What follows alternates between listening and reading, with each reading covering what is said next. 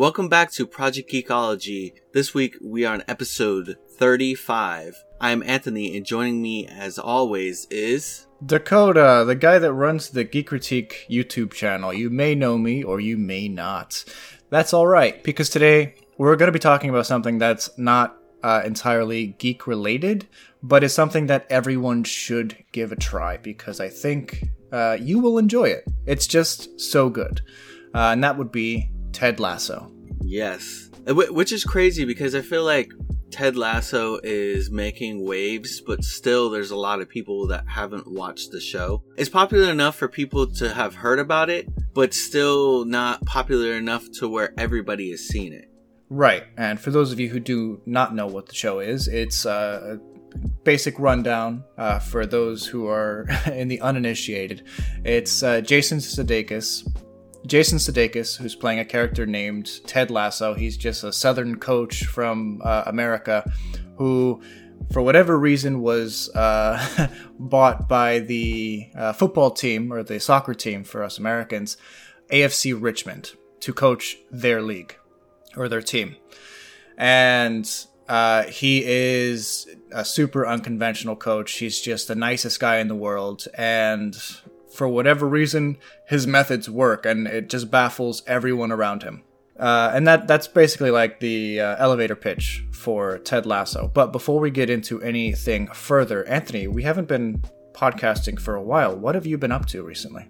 I know, it has been a while, and I apologize to you all. We have been wanting to... No, don't apologize to them. Don't apologize. They don't deserve it. We have been wanting to get an episode out for a while now, and we are getting back together and looking to get that consistency back. But what have I been up to? I've been on like a serious Persona 5 binge. Like, I had played it, I had bought it towards the end of last year. I bought Persona 5 Royal, and I played a little past the first stage, well, like the first palace, for those of you who have played Persona, and I stopped. And it's not because I didn't like it, but like I kind of got distracted and I never got back to it. But I've been playing it again, and man, like, Persona 5 is just, it is such a good JRPG. I absolutely like it. There's so much that it has going on. One of the gripes that a lot of people have, or some people have, for Royal, or the game in general, is that it's a long game. It really is a long game. It's like an hour. It's like 100 hours. Worth of gameplay. Oh man! And then Royal adds like an extra 30 hours. But if it's worth it, and you're enjoying the story and the characters that you're involved with, then it shouldn't be a problem. It's not to me. And honestly, that's a good thing that it's so long, because you're getting your money's worth out of what you're buying. What are you playing it on? I'm playing it on PS4. Okay. Because we all know that it's impossible to get a PS5. Is it still impossible? I feel like it's better now. It's still impossible. And that's mostly because of the microchip shortage. Oh, yeah. Yeah, that's messing up pretty much everything. Now, is that a COVID-related thing? Yeah. Yeah? Okay. Yeah. But yeah, Persona 5, it was only on PS4, and then when PS5 came out, you can play it on PS5, and it gives it that boost. But yeah, it's a PS4 game. Dakota, I know that I've been telling you forever to play that game. Yep. You have. And I'm telling you... Do I look like a guy who has 130 hours to just spare? Do I? Of course you do. Oh, yeah. Okay. No, but I know that you're somebody that does like to kind of sit back from time to time and play some video games. Even if it's been a while. But I know that if you do give it a chance, because I know you like JRPGs. Yeah. I mean, you like Final Fantasy, and that's the good thing about Persona, is that Persona actually has that Final Fantasy effect where you don't have to have played the first four to understand what's going on. They teach you about the world. It's crazy because each game has a different group of people that's in it, and their worlds are different in the way that they get into and navigate this like quote unquote metaverse is different. Like in Persona 4, the way that they got into the metaverse was through TVs. And that's how I got into Persona. Was I played Persona 4 Golden on the PS Vita. Okay. And so yeah, that's what like captured my love of Persona. And so in Persona 5, the way that they get into the metaverse is like a navigator app on their phones. Okay. All right. So I'm trying to understand. Just give me a brief explanation. Are the different numbered games following the same individuals? Are they different universes all connected through this metaverse? Is that what I'm meant to understand? Yes. So, they're all kind of like connected through this metaverse, but the characters aren't connected. Like, you know, you don't, I mean, at least so far that I've seen in Persona 5, like you don't hear about, you know, any of the past characters in Persona 5, you know. Okay. It's kind of like Final Fantasy in that there are similar themes, similar, you know, stuff that you would fight, but it's a different world every time. Right. Like, you know, and then there's like specific things that are the same across. Remember how in Final Fantasy, you know, there's like chocobos, and then the magic is like the same. Right.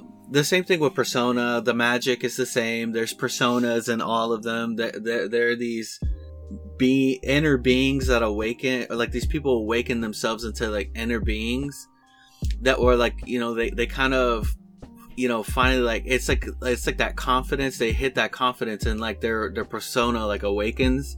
Mm-hmm. It's really good. I really enjoy Persona. The Persona 5, like the original game, came out I think in 2017, 2018. Mm-hmm. And then Royal came out I think it's like the beginning of 2020. So I'm actually glad that I didn't get Persona when it first came out, because Royal came out, and Royal's like it's a more of a definitive edition. They have a whole new like semester, because you're like a school kid in high school. It's like, and that's like a common theme. They're like all high school kids also. Okay, got it. They're really, yeah, it's really cool, because you're living this day-to-day life, but then you also have this other identity as somebody who goes into this world. You know, you kind of navigate and you fight you know, creatures and stuff in this world, and it's really cool. Just like these different settings, and you know, some of the creatures that look crazy, it wouldn't be Japan if they didn't look crazy. Naturally. And, all right, well, we shouldn't talk too much about Persona 5, just because I feel like it's really easy to just fall into like a trap of just talking about one thing when our episode's truly about Ted Lasso. No. Yeah, I was about to cut it off. What else have you been up to besides Persona 5? Well, you know, the usual, working, and on the day of recording, I'm going to go see Shang-Chi finally. Nice. Yeah, so Shang-Chi is actually very good. I've already seen it. I saw it Thursday night, and I don't know if it cracks my top 10 in the MCU, but it definitely has some of the best action. Definitely the best like martial arts work and choreography that we've ever seen in the MCU. So that's something that's really cool. So I'm looking forward to hearing your reaction about that. Maybe next week we should do Shang-Chi? Yeah, we can. Let's do that, because I'm probably actually going to be seeing it again today as we record as well, because we're bringing my brother-in-law. But yeah, it's a really good movie. I really recommend you guys to check it out. That's awesome. That's awesome. I can't wait to do that. But yeah, nothing too crazy on my end. How about you? What's going on with you? Well, beyond Shang-Chi, I've been slowly tackling the mountain of Star Wars canon I've been trying to make a Star Wars canon timeline for a long time. And if you have seen my timeline journal series, I have like a visual timeline that I'm slowly adding more titles to as I go. So that's been kind of taking up a lot of my time. But I'm enjoying it. I've just picked up some mangas that have been released. This one is the one I'm reading right now is Leia, Princess of Alderaan. It's a adaptation of the Claudia Gray book, Princess of Alderaan, and it's really good. They really capture a young Leia's like facial features really well.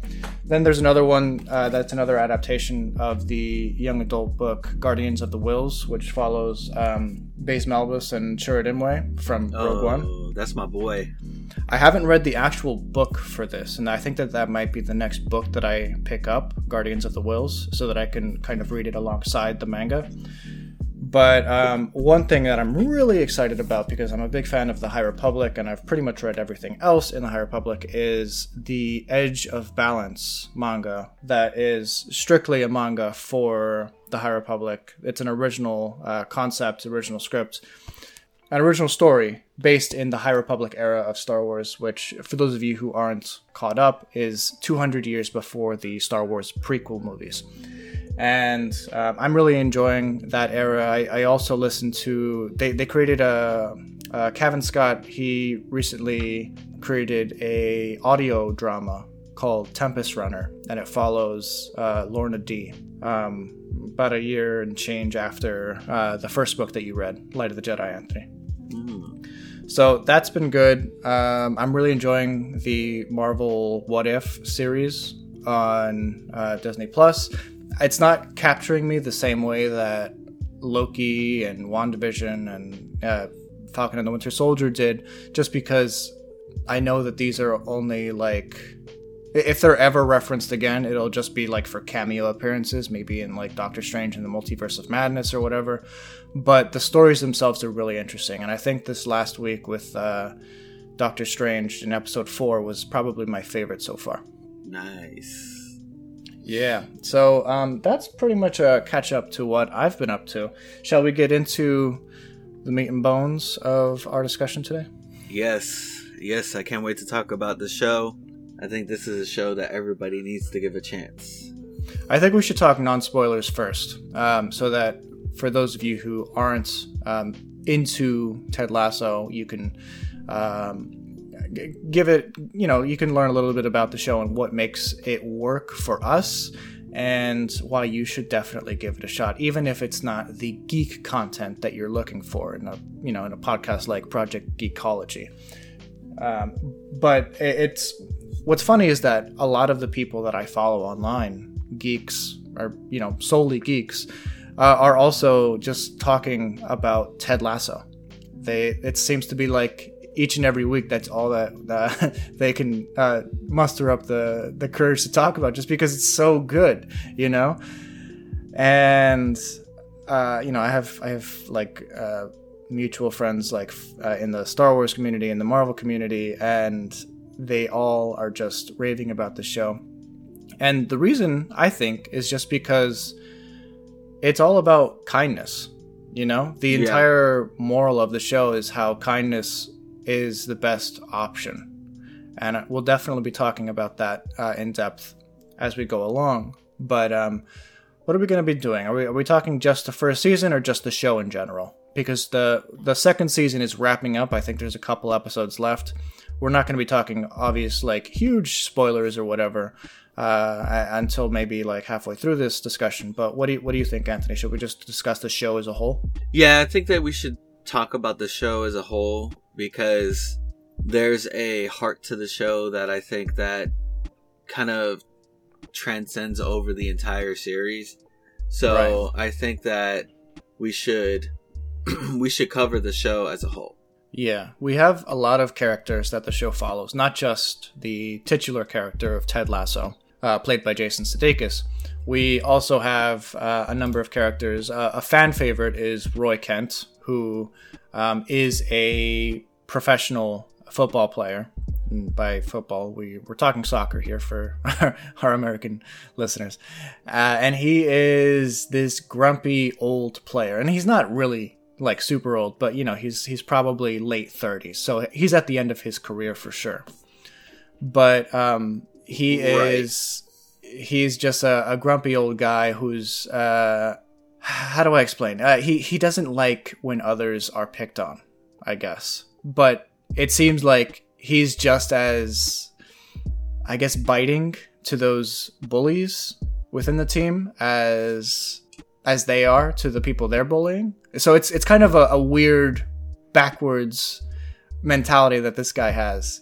When we get to know him at first, he's the he's the team captain. Right. Yeah, he's the one who is leading not only the practices but also the game in terms of like what the team is going through. And I'm gonna say, at least for my part, I have never actively played on a soccer team. I've never watched soccer, but I know the basic gist of how the game works, but I'm not savvy by any means in terms of terminology or positions or anything like that. So if I fumble, which is not a soccer term, please don't hold it against me. Anthony, how are you on that front? Well, I'm actually the exact opposite, because I actually played soccer in high school, and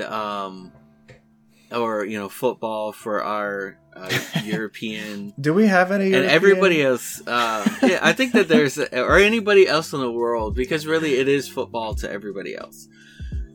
And so yeah, I did play, and I do watch it, not as much as I'd like to, but one of my favorite teams happens to be Chelsea. Mm-hmm. I know that if there is any, anybody from Europe, or especially those who are, really big on the Premier League, they're probably groaning, because I know there's a lot of people who don't like Chelsea. But that's the thing, is that football to everybody else, especially in Europe and England, that's the thing, man. That's their football to them is American football to Americans, like how they are, like they go to bars, they're here. I think it's more so. I think it's more than that. Oh, actually, yeah, because it's a cultural thing, It is. In the UK and other places in Europe and the rest of the world, like one of the characters that we will talk about later, football is life, and I'm referring to one of the characters, Danny Rojas, who is so fun. But it's true. Like I have some people I follow from the UK and stuff, and I have coworkers that are from Europe and Germany and Poland, and they talk about it in ways that you would never hear American football fan talk about their team or whatever. So there's definitely a cultural following to it that you don't normally see with American football or other American sports like baseball or whatever. Maybe baseball, actually, but for those of you in that who are fans of the baseball league and stuff. But right, and I find it interesting, because soccer, aka football to everybody else. All right, let's because we can't keep doing that. It's either we'll call it whatever we call it. We don't have to correct ourselves every time. Every time we say soccer, somebody in Europe cringes. But like, I do find it interesting that literally America, and maybe Canada, but I know for a fact America, that like we just don't care about soccer at all. There are other vices here, you know. There are other sports that have become extremely popular, like basketball and baseball and football, American football. And I feel that because and obviously I'm not trying to say that those sports don't exist in other places outside of America. Right. But I do believe that because there's so much high-profile sports, or because there are so many high-profile sports in the U.S., other things get crowded out. And, you know, I also think that because football in England and everything is so, or Europe rather, is so, it's the number one sport, everyone follows it. Versus in the US, depending on your cultural background, depending on where you're from, depending on the state or the city that you're in, you're going to be following one team from one sport, or you're going to be following one sport in general instead of all of the big ones, you know? And I know that you know, we're kind of talking about soccer, but I mean, it's relevant because, you know, it's the big overlying theme of what the show is. But yeah, I mean, I've talked to people who like football, you know, or, you know, American football, and you know, I've asked them, you know, why don't you like soccer? Or I've asked people why they don't like soccer, and to them, they believe that it's boring because it's just people going back and forth kicking a ball around. But I feel like the same could be said about football. I mean, each play is maybe a few seconds, and then they're stopping. I personally find football, American football, very boring. I personally don't find soccer to be boring because there's so much more happening in every play. Exactly, and that's why I prefer to watch basketball rather than American football, or soccer rather than American football, because there's constant movement going on.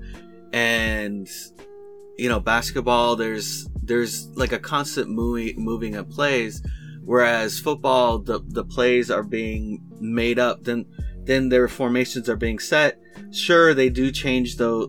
Sometimes they do change the set, you know, the setup on the fly, just to kind of, you know, throw off the other team. But I agree. I just think that, you know, in America, soccer should have a little bit more of an understanding, because I mean, it really is crazy, because I mean, I've played soccer, and like, I mean, it's rough. It can get rough out there. I've been to a professional soccer match before. I've been to an MLS match, and people, I mean, like, those things get filled. I mean, and the energy is crazy when you go to a soccer match. Yeah, there's a difference in the energy that you would experience in, you know, like baseball or football versus soccer.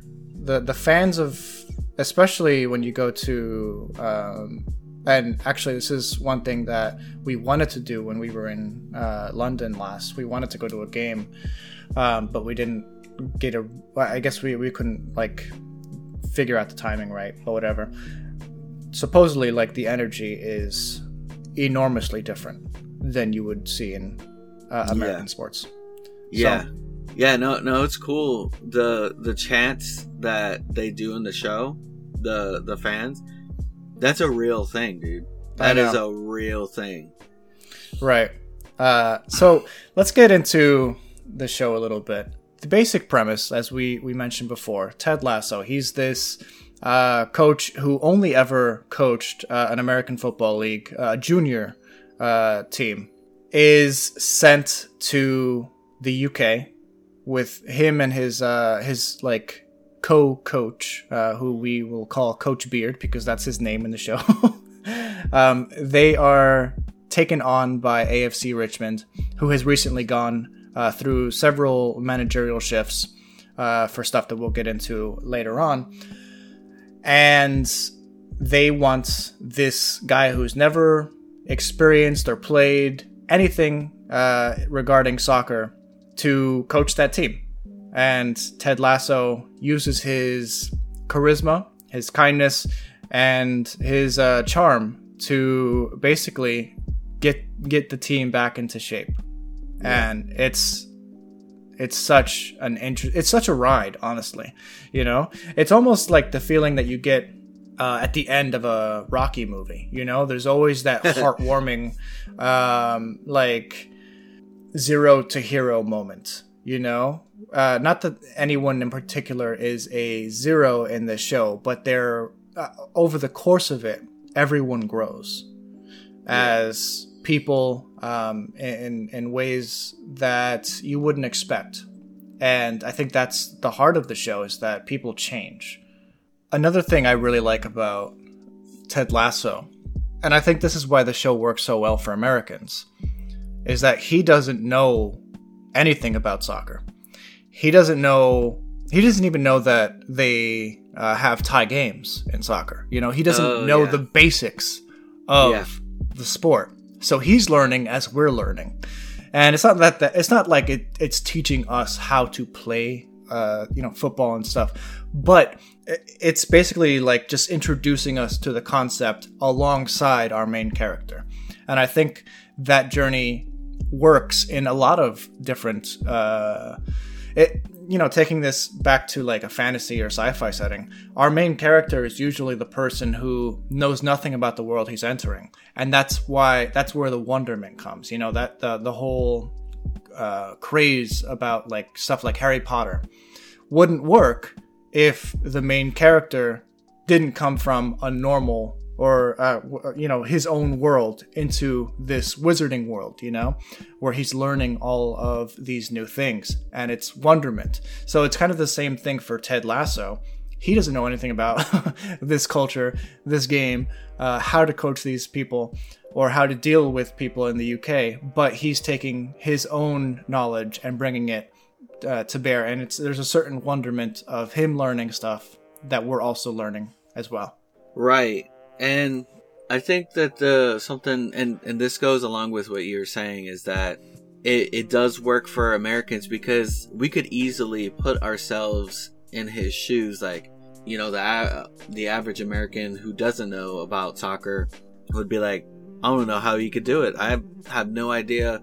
They have all sorts of things, you know, like the concept of being offsides. Like, you know, we don't understand, a lot of people don't understand what that is. And in the game of soccer, I mean, there's offsides for football, but you know, it's different. So it's easier for us to kind of put ourselves.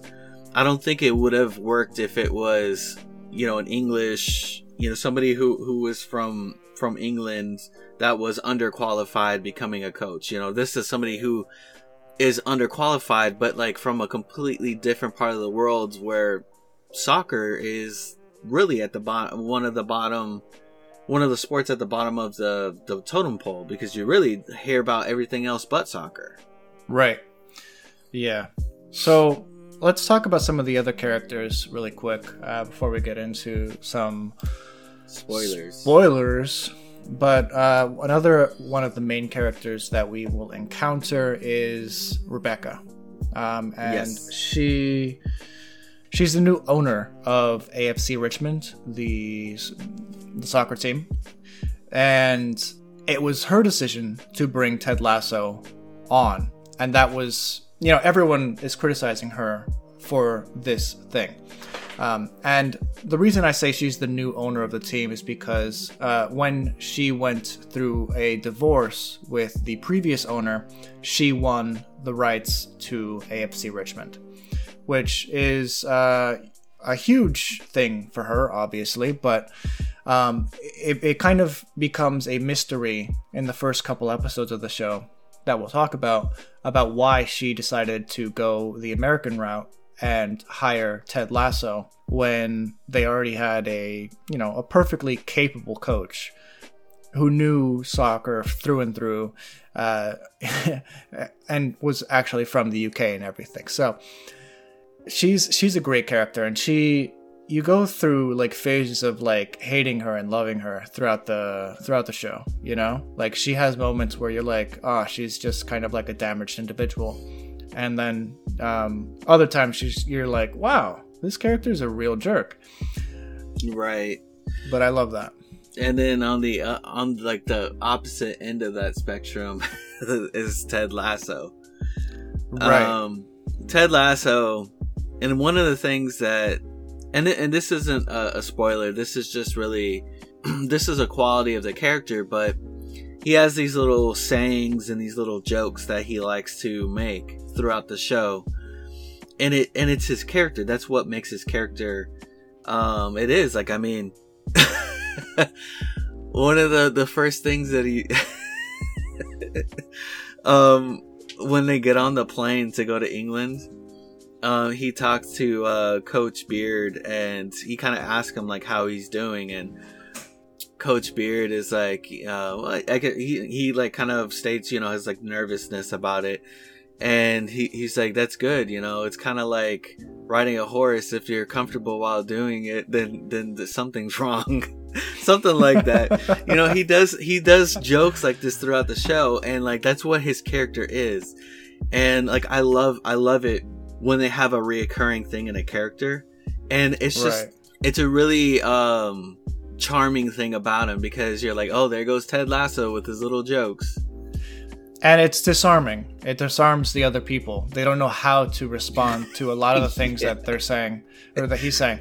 And that works on a psychological level, like to his advantage, because he has kind of control over the conversation. Not that that's his goal, but it does put him in charge of the conversations that he ends up having in funny ways, just because, like I said, he disarms the people with kindness or with quirkiness or with these southern sayings that you would never hear from other people.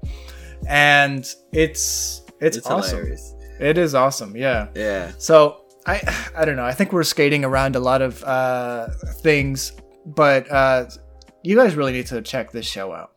You really do. It's probably the best show on television right now, at least that I've been keeping up with. Right. I would say it's the best, like, non-geeky thing that I've been keeping up with.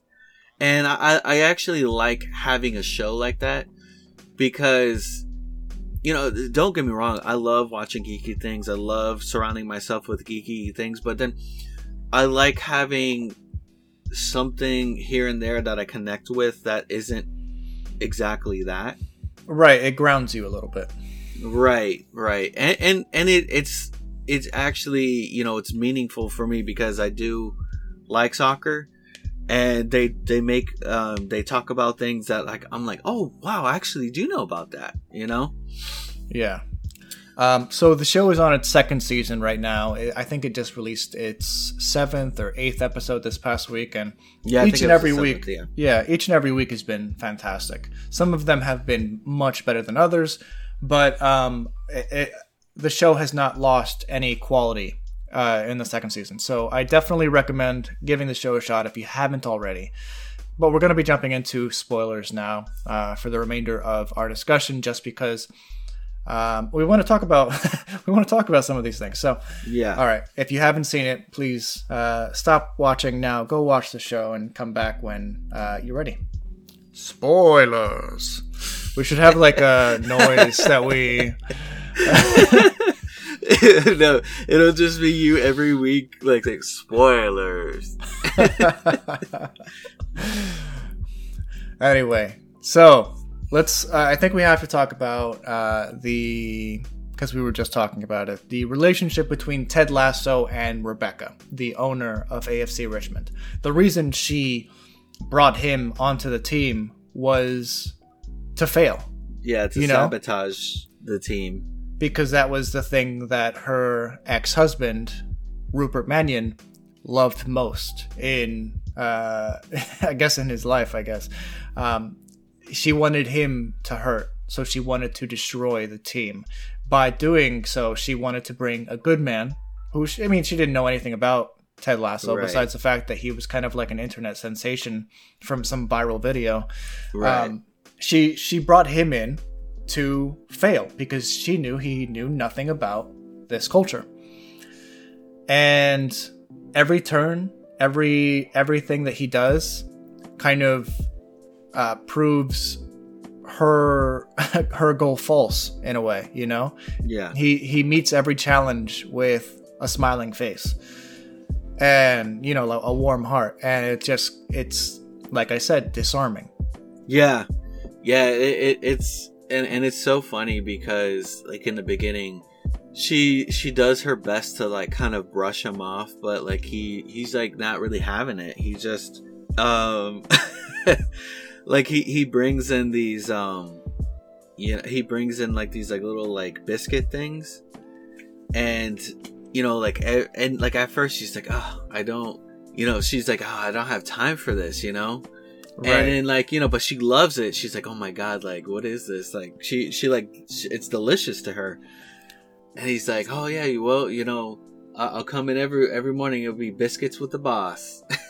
And she freaks out because she's like the stereotypical businesswoman. She's trying to be very professional. She is very professional. I'm not saying she's trying to be, but he is trying to break into her walls, I guess, you know? So he's trying to understand his immediate boss, basically. And by doing so, he's trying to get as close as possible to her. And yeah, like you said, he's bringing her these biscuits, and there's a whole running plot for the like first couple episodes where she has her I don't know. Is Higgins a secretary? Is he? Yeah, he's kind of like a secretary, like an assistant. An assistant, right? Yeah. Higgins is basically the guy that for the first handful of episodes is the punching bag of Rebecca. You know? Right. He's like the lackey, essentially. And, yes. And he's pretty much also like trying to help her in any way that he can to realize this plan to destroy the team, you know? But, you know, Ted Lasso being Ted Lasso, you know, he's trying to connect with his boss, and, you know, she doesn't really, you know, she's like not really having it. But like being him, he's like this extremely optimistic person. He's just like, I just feel like he doesn't have like this plan like, oh, I'm gonna get her, I'm gonna break down her walls. It's just him. Like he's like, I want to connect with the people. Like the kind of like the chemistry that he has with his assistant, was it Beard? It is amazing. Like I absolutely love it because Beard, like he looks like this super stoic person, but he does things at first like you don't expect. Yeah, he's very stone-faced, but he's willing to joke around, and he has his own humor, you know. Right, he'll do like little silly things with Ted. Yeah, but like we were talking, she sends Higgins on this hunt to find the bakery or wherever he's getting these tasty biscuits from, and it turns out he's making them, you know, in his own time. Yes. He's baking his own stuff. I started laughing when I saw that. I was like, oh my gosh.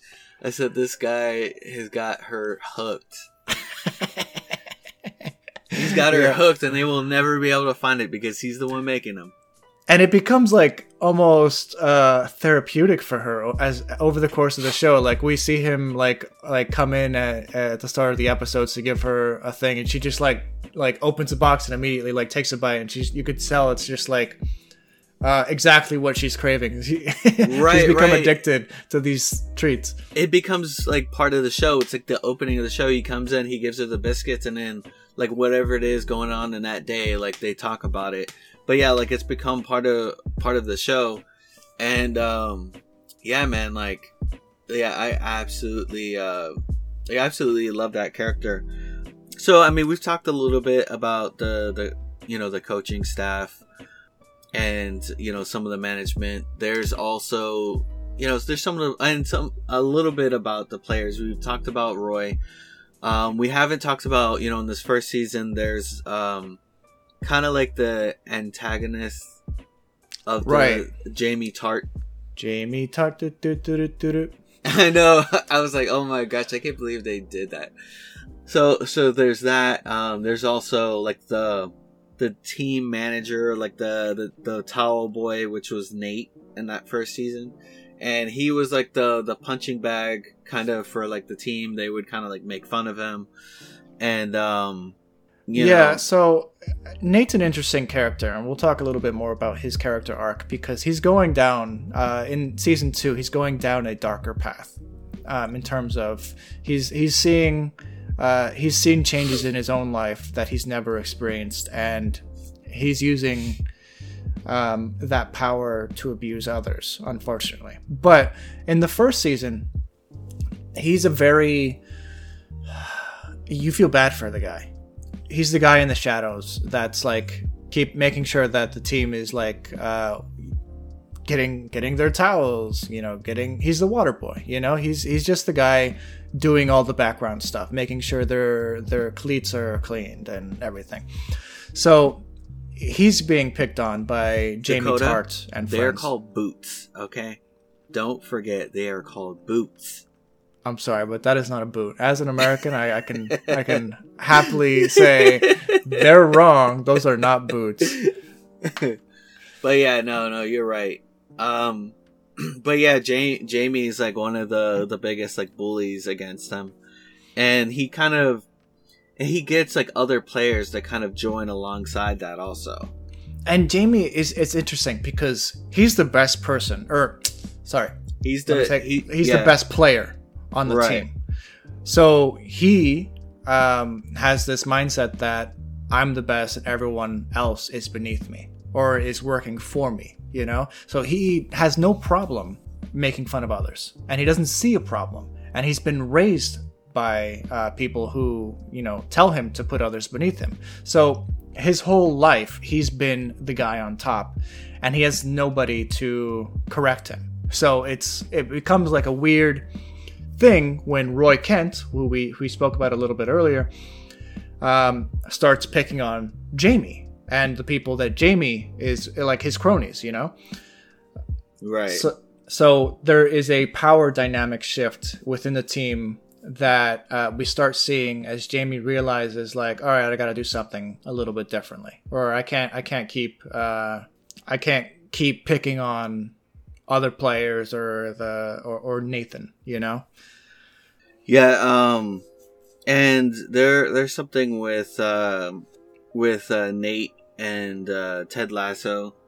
Ted Lasso kind of asks, or he sees that Nate he understands soccer probably a bit more than he does, and so he asks him his advice on maybe some plays, and Ted Lasso's like, yeah, we'll try it out, see if the shoe fits, and go from there. And that kind of throws Nate off, it throws him off. He's like, oh wow, like he's actually giving me a chance. Oh wow, he actually remembers my name, Right, yeah, that's true. So it is nice seeing Nate get some recognition from Ted Lasso, and eventually even from like the owner of the company, or the owner of the team, Rebecca. But it takes a little bit for him to get there. Now, we should talk about Keely Jones, who's like this professional, like supermodel, who is a little bit older than some of the other players on the team, but she's still a beautiful woman. And she's dating Jamie Tart, and she's always dated like the hot footballer guy, Right. And it's through Keely that Ted Lasso finally understands Jamie. He kind of makes his breakthrough into his character, into Jamie Tart's character, through Keely, and he becomes friends with Keely, and Keely ultimately becomes a huge character in the show, Right. She is, just a super smart, capable, and likable person that begins as the girlfriend character to Jamie Tart, but later on realizes that she wants something else from her life. Right. She wants something a little bit. She wants something more meaningful, and even then, like, she goes on to take on a role on the team. Right. Yeah. She becomes, what is it? A social media manager. A social media manager slash. She also gets the players their like sponsorships and stuff, and she takes care of setting all that up. Yeah. So she becomes integral in especially some of the future plot threads that start popping up in season 2, because she kind of starts like the team on a sponsor called Banter, which is a dating app. Right. And that we'll see will have huge ramifications in the second season. But other players that I love that, don't really have all that much going on right now are Dani Rojas. Yeah. When they first like brought him in, that was so funny. Like, cause they brought him in to kind of.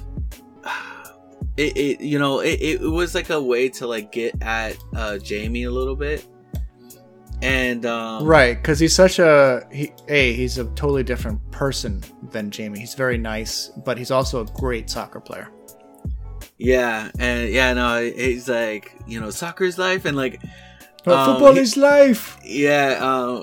He's from Guadalajara, Mexico. So he is just a different breed of human. He's so fun. Everything he does is just like I said. He's different. He's from a different culture. He appreciates life and the game differently than other players. And it's just a breath of fresh air for the team. Yeah, I remember when Jamie was trying to kick, I think they were like penalty shots, and he was he hit the bar, and then like Danny comes up and he's like, oh wow, let's see if I can do that too, and then he like hits the bar, and then like it becomes like a competition, because like Danny thought he did it on purpose by missing. Right. Yeah. And so like Jamie, like, he's like, okay, let's do this, and then he ends up like missing, and then Danny like hits it. Like it was just so funny, like the way like Danny's character came in. Yes, and he's like so full of joy, and he's super humble at the same time, which is something that Jamie doesn't understand. He doesn't even like, that's not a word that will mean anything to Jamie Tart. But right, football is death also. Okay, so we got to talk a little bit about that. There was a whole episode where he accidentally kicked the football and killed the dog that was like the mascot of AFC Richmond, and the dog died, and it basically like put him into a funk where he could not play for the life of him, and he was every time he played, he just saw I guess the other players were like dogs that he could potentially kill, and poor guy, like he had to go into like therapy and everything to to get everything back in order. And he goes, when he came back from therapy, he's just like, I have learned that football is life, but it is also death.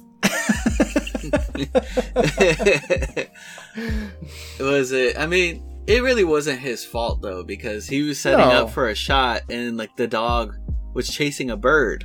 Yeah, it broke free from its handler. Yeah, this show, it's hilarious. It also has a lot of heartwarming instances too. Yeah, for sure. Let's talk about Sam Obisanya. And Sam is a character from Nigeria who is another just a good person. He doesn't curse. He is always very grateful. He understands that he's in a privileged position compared to where he came from to where he is now. So he takes all that in stride, but he's picked on from the first episode onward by Jamie Tart, and he's one of the characters like Nathan that Jamie and his cronies will like laugh at and pick on, and it's unfair, obviously, because he's such a nice character. But sometimes people equate nice as being a pushover, and that's ultimately what Rebecca thought Ted Lasso was going to be, a pushover, but it doesn't necessarily work out that way. And it's through Ted Lasso's, you know, it's almost like an aura of kindness that he brings to the team that stuff starts changing. And Sam kind of comes into his own. He has more confidence in himself. He's able to make better plays, and he feels that this team, he starts to feel that this team is a home, you know? Right. Yeah, go ahead. And I was gonna say there is also like that really nice moment where there's that really nice moment where Ted has like that little birthday party for Sam, and you know, because he knows that he was getting homesick, and you know, he kind of wanted to bring the family to Sam. And so yeah, there's a lot of things that are unheard of, you know, within the locker room of a professional soccer team. And you know, he's bringing these things in, and people are like, okay, this is odd, but the team starts to come around with a lot of this stuff. But people on the outside are like, you know, like some of the press were like, you know, oh, so people were saying that you're having a party in the locker room after a loss. Is that a good way to like communicate to your team, you know, after a loss? And you know, Ted kind of, you know, he has like this like really crazy way of answering the press, you know, in like a way that just kind of catches them off guard at first, but then they're like, okay, that's Ted. Yeah, so a lot of press is like they want statements that are almost gotcha journalism, you know, they want you to say something that they can use as a headline or as a means to generate some vitriol from their fandom or their culture. And I think that's what Trent Krim, the primary the primary journalist character in the show, Trent Krim, the Independent. Yeah, they even make fun of that. Yes, like the rest of everybody in the room is like Trent Krim, and then he says that, and then like everybody else is like from the Independent. Yes, because he constantly reiterates that that is where he is, that's who he is and where he's from. But he's at least in the first couple episodes, he's trying to understand Trent. He's trying to understand Ted Lasso, and he doesn't get it.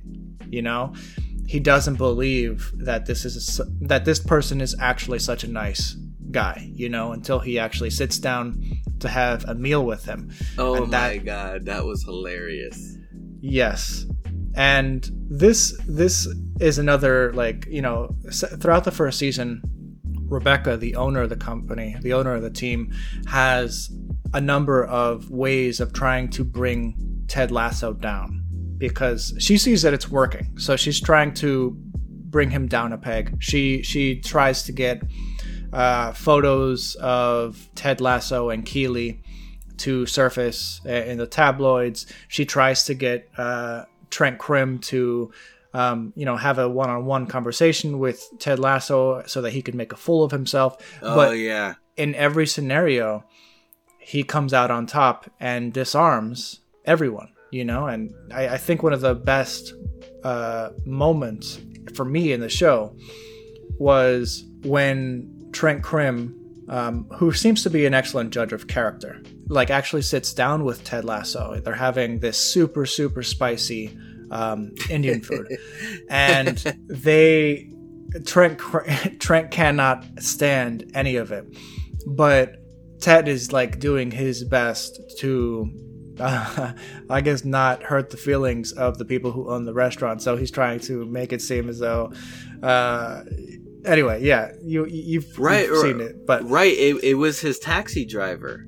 It was just a taxi driver. Yeah, it was the taxi driver, and it was like the restaurant of I guess like his wife's like family or something like that. And he works there too, and he invited Ted to come through, and Ted ends up doing it, while bringing Trent.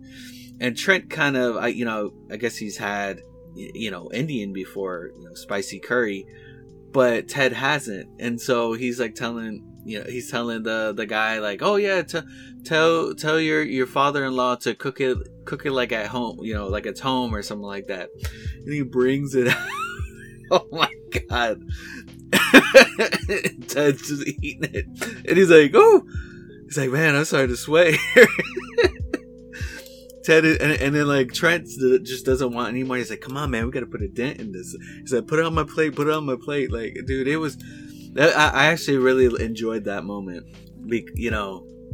But I think my favorite part of that particular encounter with Trent Krim is when he says something about like the quality of the quality of the players, and like how he wants to do something good for these for these kids, basically. And Trent Krim is like, you honestly mean that, don't you? And he's so surprised because of the world that we inhabit is so like me first and business oriented and win, that this character who doesn't care about any of that stuff just wants to make these kids, or I keep calling them kids, make these players' lives all that much better. He wants to bring out the best in them on and off the field. So and I think that's what the ultimate heart of the show is, that he brings out the best in other people. Yeah. And yeah, I do enjoy that. I mean, ultimately he does that for even a character like Jamie Tart, who leaves for a little while to go play for Manchester City. Yeah. The arc for Jamie Tart is an interesting one. And at the end of the day, you end up feeling bad for him. Even though he's this fantastic player, even though he's getting these great deals in terms of like where he's being utilized the best, you understand that he has led a tough life because his father expects so much from him. Yeah. And it's not in his best interest. No. So you feel bad for the character. You feel bad for because he wants to please his old man, but he doesn't. He also wants to try to do better for himself. So it becomes a personal struggle. What do I do? Be the guy who I was always trained to be, or be the better teammate that will help my team as a whole grow instead of just me. And he ends up making some pretty substantial changes in his outlook on life and the way the team dynamic goes. In the last episode that we saw, we even got a moment where he has a little thing where he's teaching one of the coaches that sometimes it's better to give my teammates space so that they can do the right thing. So it's almost like he has learned lessons from working as a team over the course of these past 2 seasons that he wouldn't have otherwise. And it's fascinating. Yeah. There was a moment during their game against each other. Jamie makes a pass to a teammate, which results in a goal.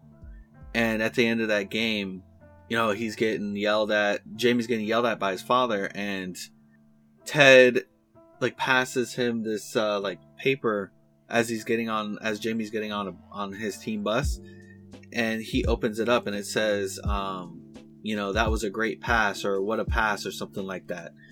And it just really goes to show that Ted Lasso wasn't just invested in him while he was on the team. He was invested in him as like a person. He's like, wow, that was really good. I'm glad that you learned something. Yeah, for sure, for sure. So let's go back to the Roy Kent dynamic, because Roy Kent goes through some pretty seismic shifts in his character and his arc throughout the series. He goes from not necessarily the star player, because he's a little bit past his prime, but he goes from team captain to eventually being benched near the end of the first season. Yeah. Because he's showing his age. And unfortunately, this is something that every soccer player, every football player has to deal with at a certain point in their career. They just don't perform the way that they did when they were 18, 19, 20. You know, he's no Jamie Tart. He's not able to keep up with the rest of his team. And this kills him as a character, because this is everything he's ever known. Right. And you feel for, like, in real life, this must kill people. You know? Since you were a kid, you've been training to be where you are, and now you are no longer useful to the team. It's tough. It's a tough balance, and it's a tough choice that coaches have to make. And it's not until Coach Beard and Nathan, who ends up becoming a sub-coach after several excellent play ideas. Yeah, that was nice. That was a nice moment.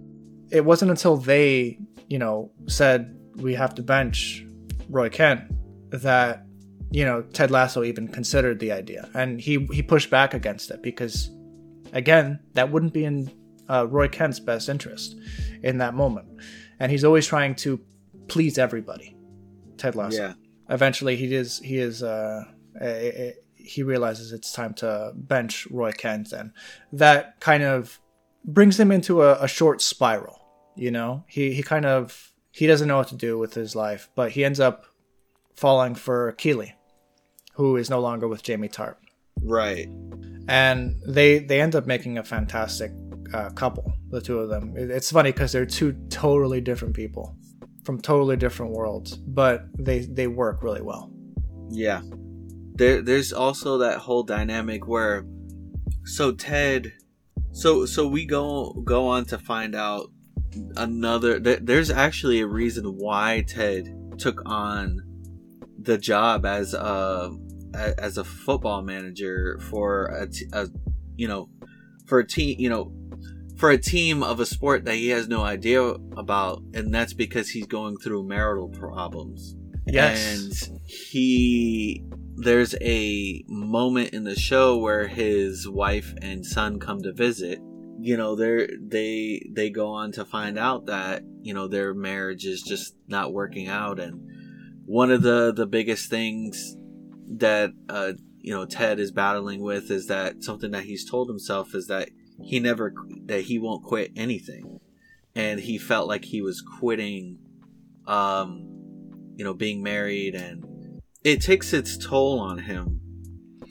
Also, throughout the show, we see it happen slowly over the course of the show. It's not an immediate breakdown for him, but even in the first episode, you get introduced to the nicest guy in the world, Ted Lasso. You can start to see he has this disarming quality, and his charm is almost obnoxious because it kind of just fills the room. But for whatever reason, even though he's the nicest guy in the world and he will do anything for anyone, when he has that phone call with his wife and kids, or with his wife and kid, you immediately see that something's wrong. Yeah. He's very placating. He's no longer you can tell that it's a one-sided love, and it kills you because for a fact this is the nicest guy ever. He would never do anything to harm his wife or whatever, or his relationship with his wife, but for whatever reason it's not working. Right. So that's tough. And then the episode where she comes to visit, he's of the mindset that he can make it work. Yeah. And it doesn't work out. It doesn't work out the way he expected it to. Yeah, and it hurts his character, but it in the end, his buddy Beard, Coach Beard, shows up, and they just call him Beard. You know, he shows up, you know, with a beard, with a beard, shows up with a beer to kind of, you know, show his support, and which, you know, he's really an interesting character, Beard. What's funny is that we don't even know his real name. Right. You know, we don't know if his name is actually Coach Beard, because that's all. Like, I'm looking it up on on Google, and apparently his name is Chris Beard. So his actual name is Beard, which is funny. Because he has a beard. Yes, he does have a beard. And he's such a mysterious person because nobody knows what he's thinking until he says something. Right. But then he has this, like, relationship with this woman where they have, like, this really, like, weird, like, Queen's Gambit, like, relationship, because, like, they connect over chess. And then they're at this party and, like, they're playing chess without a board. Like, they're saying their moves. And Ted comes by. He's like, "Oh, you guys are playing without even a board." Oh my god! Listen, Ted's character is, like, definitely the best, but Coach is interesting because I haven't really, like, cracked into that character and, like, felt a real connection there yet. But he is for sure. How do I say? He's just one of the more interesting characters in terms of Ted Lasso's character, I guess, because he's an interesting case for Ted to crack. He is in a toxic relationship that nobody really knows how to deal with, or how to, like, tell him he's in a toxic relationship until, you know, they end up telling him, like, you gotta leave. It's not good for you. You're losing sleep. Just emotionally wrecked. Oh yeah. I mean, you know, they do have, I don't know, like, Ted, he might not understand everything about Beard, but they do have this weird connection that sometimes they do understand each other. Right, yeah, and they kind of understand each other because of the experience that they've had. I don't know how long that they've known each other, but they have such a rapport with one another that they can check each other when necessary. Right. And Beard does this several times over the course of the show, like with Roy Kent being benched. Coach Beard has told Ted what it is and like why he needs to do something, like when Ted doesn't see it himself. Right, and that was actually a funny moment where they have that disagreement, and Ted goes to talk to Beard, and Beard, like, gives him this, like, silent treatment, and Ted's like, "Oh, the silent treatment." It's like, you know, kind of like, "Oh, like, I haven't had that before." And then Beard just, like, slowly starts inching away. Then he, like, starts running away from him. He's like, "Oh, oh my gosh." Yeah, there's, like, really, like, good moments. Let's talk about Nathan a little bit, because we kind of skirted over his arc a little bit. He went from being someone who was the pushover character. He was bullied. He's in the background. He's trying to just keep the team in order just by managing, like, their towel situation, their boot situation, right, their water situation. He's the guy who's just in charge of, you know, making sure the team runs at optimal performance. Right. And he goes and he has a couple ideas for how to run the team better. He runs it by Ted. Ted is a person that Nathan hasn't ever experienced in his life, you know? Right. He's willing to listen to Nathan, which is something that he as a character has never had. And he's very shy, at least in the first season. Yeah. Because he's always been the guy that nobody cares to listen to. And that's sad. You know, there are people like that. There are plenty of people like that. So Nathan is a very relatable character in that respect. But when it comes to after Nathan gives these ideas about how to, like, do certain plays, or like who to bench and who not to bench, he ends up becoming a coach for the team, which leaves that that water boy position open, and another person picks that up, and an interesting dynamic shift begins where he becomes the person that he used to hate. Yeah. And he doesn't see it. He doesn't see that he's being a jerk. He doesn't see that he's bullying others, or that he is lording his position over others, which really comes to a head later on in season 2. Yeah, and like he goes from like this character that like you're happy to see get his recognition, to like, man, don't let that power get to your head, and it's getting to his head. Yes, and what's interesting is he made a fantastic call in one of the games that ended up that seemed like a crazy notion at the time, to bench certain players and let subs into the game, and it turned out that they won the game, and all the headlines are now talking about him positively. Right. And he had to do that after Ted had a panic attack. Yes. Yeah. Exactly. Yeah. Oh, I forgot Ted. Poor Ted. Yeah. We'll get back to that in a bit. But he has this moment where he takes charge, and the headlines of the tabloids and the press are all positive praise for Nathan, the new coach. Yeah. And like you said, it gets to his head. Not only the power, but now the fame. And he is not coaching certain people like he should. There are certain players that he is now actively dismissing and actively telling them that they're lesser individuals. And Coach Beard sees this, and he freaks out, in his own Coach Beard way. Yeah. Which is something that I really respect about Coach Beard. Like, he sees wrong, and he's willing to stop it immediately. Yeah, he'll call it out. Yeah, that moment that he called out, that was funny. He's like, the door's behind you. And then Nate's like, Nate leaves, and he's like, oh, wait, no, this is my office. And he comes back, and then, like, Beard's gone. Right, yeah, it's so bizarre.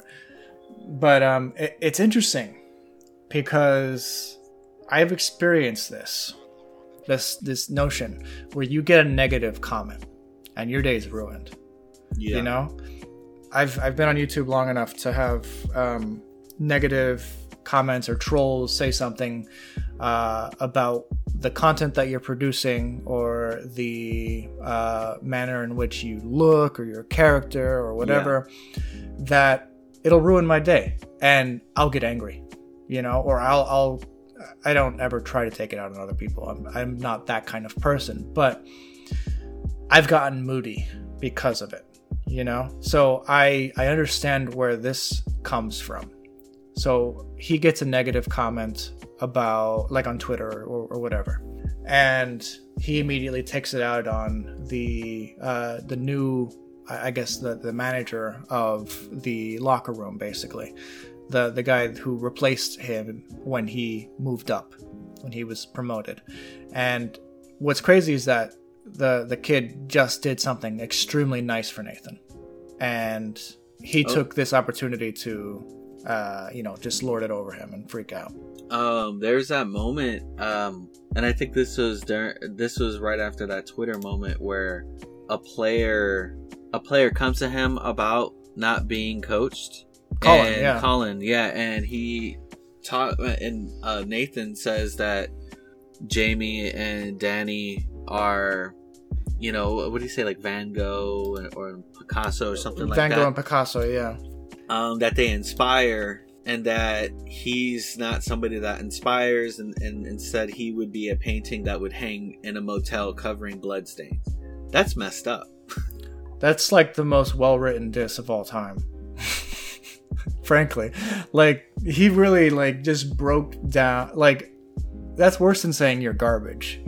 That's you've had the time to think about what kind of artist this guy is, and it's just basically someone to cover up terrible things. It's just it's a disgusting way that he treated Colin, and that's what Coach Beard freaked out on.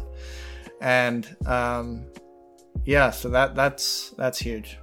Because, and I understand that, because That's not the kind of coaching that any of them like.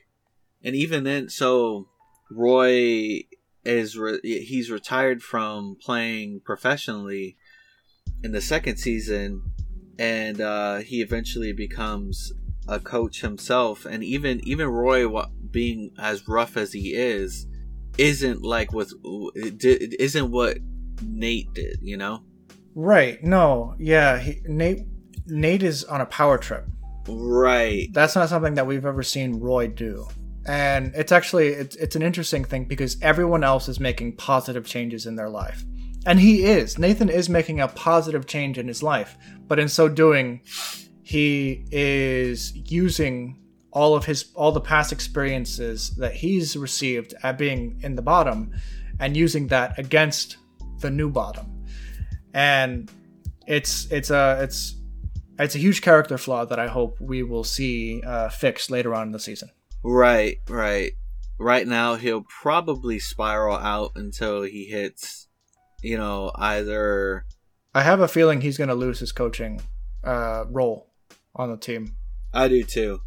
But yeah, even Roy, where Roy actively didn't want to coach Jamie because, of their past and how Jamie is, he eventually goes on to inspire, he's like, and he tells Ted, he's like, man, you've brought him out to be this kind of person. That's not who he is.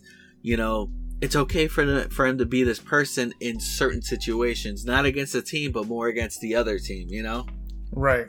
And it ends up working. Right. Yeah. The show's good, man. The show's good. We can keep talking about random stuff, but this show's good. It's a really good show. I do want to talk a little bit about Rebecca, the team owner. You do get to know a bit more about her ex-husband and kind of what happened with them, that he cheated on her with somebody younger, and you really get to learn that he really is a jerk. Right, and she's a damaged individual. Right. And so she eventually faces the fact she tried to get Ted in trouble by looking like he was trying to get together with Keeley.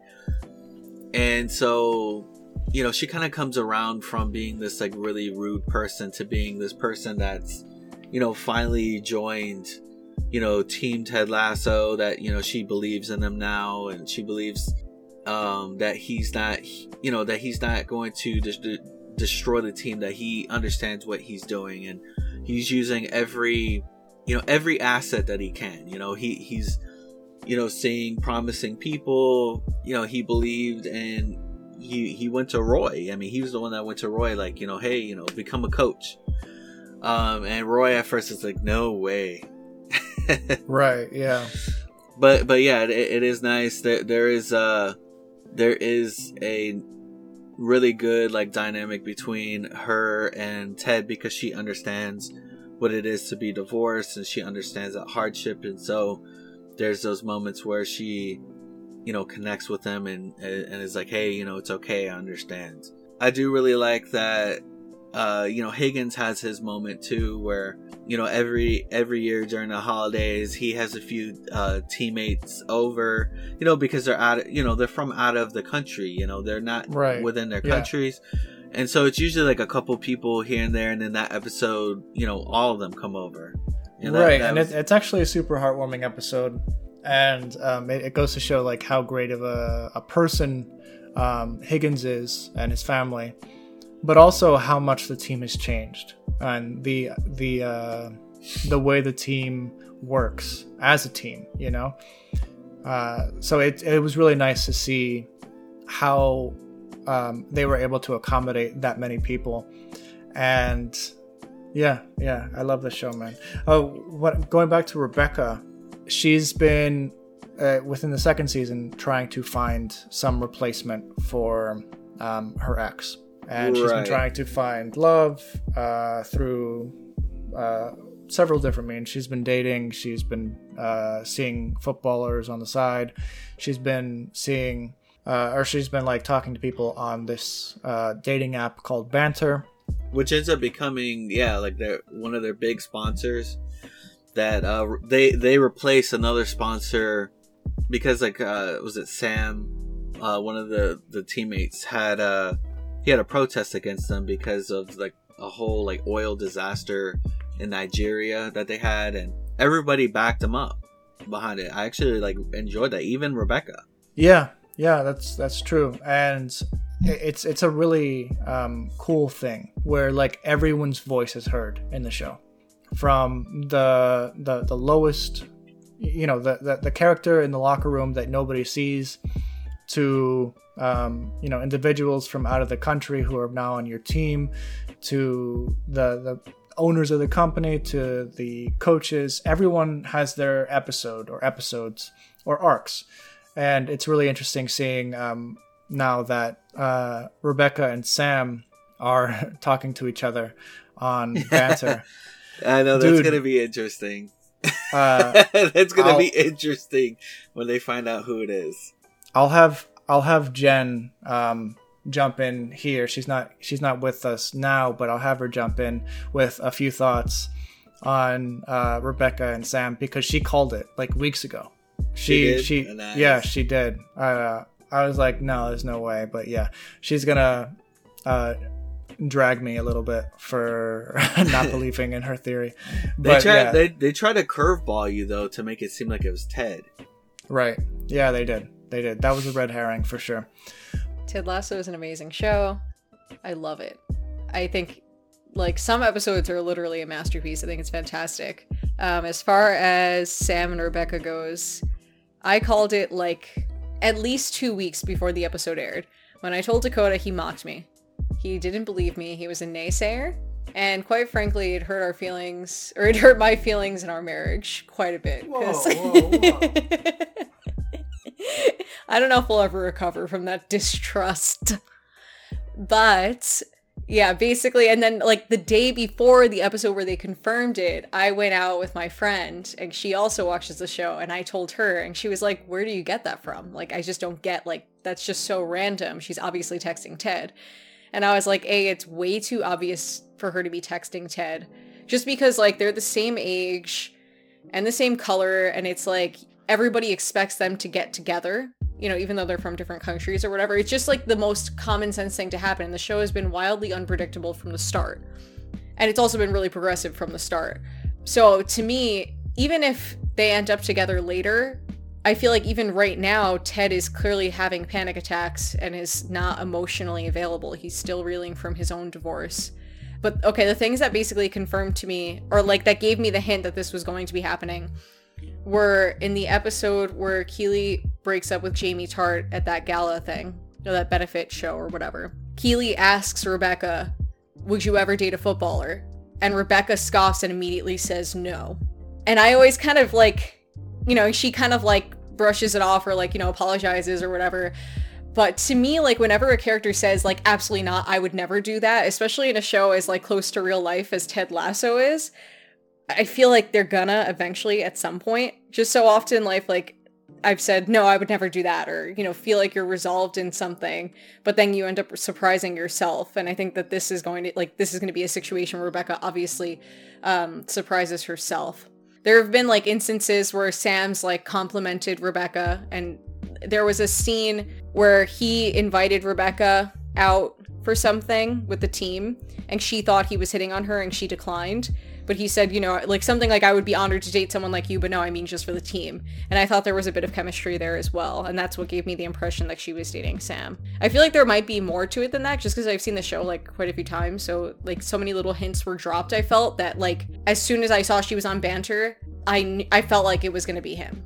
To jump in really quick, there's also the moment where she sticks up for Sam's choice not to, use that sponsorship with that oil company in that one episode. And I think that gave him a lot of respect for her. Yeah. So there's that too. I just feel like there's like a lot of little hints to it. So I'm really happy. I just watched the most recent episode And I'm super happy with it because I don't know, it's just like I feel like a prophetess, you know, A prophetess. Okay, you've had a prophetess among men, among simpletons. Okay. No one put faith in me. Even after the episode, my father-in-law was like, yeah, but you're wrong. He called Sam a red herring, and that, you know, obviously she was going to be with Ted. And I was like, you're wrong. No one believed in me. Nobody put faith in me, and here I am, you know? All right, you've had enough with this, Mike. We'll bring it back to the real show. Thanks for doing this, though. Thank you guys for having me. But let's talk a little bit about Ted Lasso and the therapist that ends up joining the show. Right. After the Danny Rojas incident. She kind of just becomes a contracted therapist that the entire team sees, but the only person that doesn't seem to want to take advantage of this is Ted Lasso himself. Right. Yeah, because he had been taught, you know, that therapists, you know, really aren't good, you know, that therapists aren't good beings, you know, kind of throughout his life. And I mean, he is starting to see the positive impact of that therapist throughout the different players. You know, a lot of them seem lighter on their feet. They seem a lot happier. And so, yeah, he finally gets to that moment to where he's like, I need to speak to her. But, I mean, he's still fighting himself a little bit on it. Yeah, for sure. It's interesting because he doesn't seem like the type of person to ever have panic attacks, but it's Rebecca that calls it out, like when she sees Ted suddenly like just crumbling, you know, in one episode in the first season. And now now he's doing it again, and that's why he left the football pitch in that one episode. He was having a panic attack. Yeah. And you can tell that the therapist really cares for the people that she is seeing, even though she comes off as someone who's hard to read at first. You can tell that she really wants to help the individuals that she's, you know, listening to. And it's taking Ted Lasso quite a bit to muster up the courage to actually sit down in that chair. But no, for sure. You know, he even has like that moment where he lashes out, like, you know, why should I talk to you? You don't know me. You're getting paid to do this. You don't care. You know, that kind of stuff. And that's like a very, there's maybe like there's a couple of moments where it's like it's not Ted Lasso's character. So you know that there's something going on. Yeah. So it'll be interesting seeing how this season develops and finishes. We have a couple episodes left. I think it's a 10 or 11 episode season. But I think that is our show for this evening. Or this morning. Yeah, it's still 11:30 for us. What am I talking about? There's definitely a lot about the show. You know, we could go on forever about it. I think that we hit a lot of key points. I like the fact that it's just a bunch of characters who are growing as individuals. You know, They each have changed. They each have learned something about themselves that they need to fix, and have either done so or are in the process of doing so. And it's really all started with Ted Lasso. If he wasn't in the picture, none of these individuals would have changed for the better the way that they have. Right, and I like that all the characters seem natural. Like nothing seems thrown in. Right, and it's an important and interesting thing when a show does this, that they make every character have their own agency. Every character wants their own thing. They don't. It's not just like it's easy for them to write like as a team show. Like every character wants the same thing, but every character wants their own thing and has their own struggles and has their own thing that they're working on. And that's how you know it's a good written show or a good written anything, you know, is when other characters have their own wants and needs outside of what the plot demands. For sure. Guys, thank you for listening to episode 35 of Project Geekology. Next week, we're going to be talking about Shang-Chi and the Legend of the Ten Rings. I'm very excited to see it again. Anthony, you should be very excited to see it for the first time. It's gonna blow you away. You better text me afterwards because I wanna talk about it a little bit. But any final words? Yes, this week we're talking about people kicking soccer balls. Next week we're going to be talking about people kicking people's faces. Whoa. Yeah, actually, I think that does happen. All right. Thank you guys again for listening. Have a good one. We'll see you next week. You better be here for our discussion of Shang-Chi. We will know if you are not. I know. We know. We find out. Goodbye. Oh, also check us out on Twitter. That's probably our most busy interaction place, probably. I know we also have Project Geekology on Instagram as well that you can find, but I'm personally most involved on Twitter. And Anthony, what about you? Do you feel like you're more Twitter or Instagram? Okay, I bounce between both. I interact on both. I make sure that we have things going on in both. Nice. You keep that up. You keep that up, buddy. All right, guys. Thank you. Have a good day. Bye.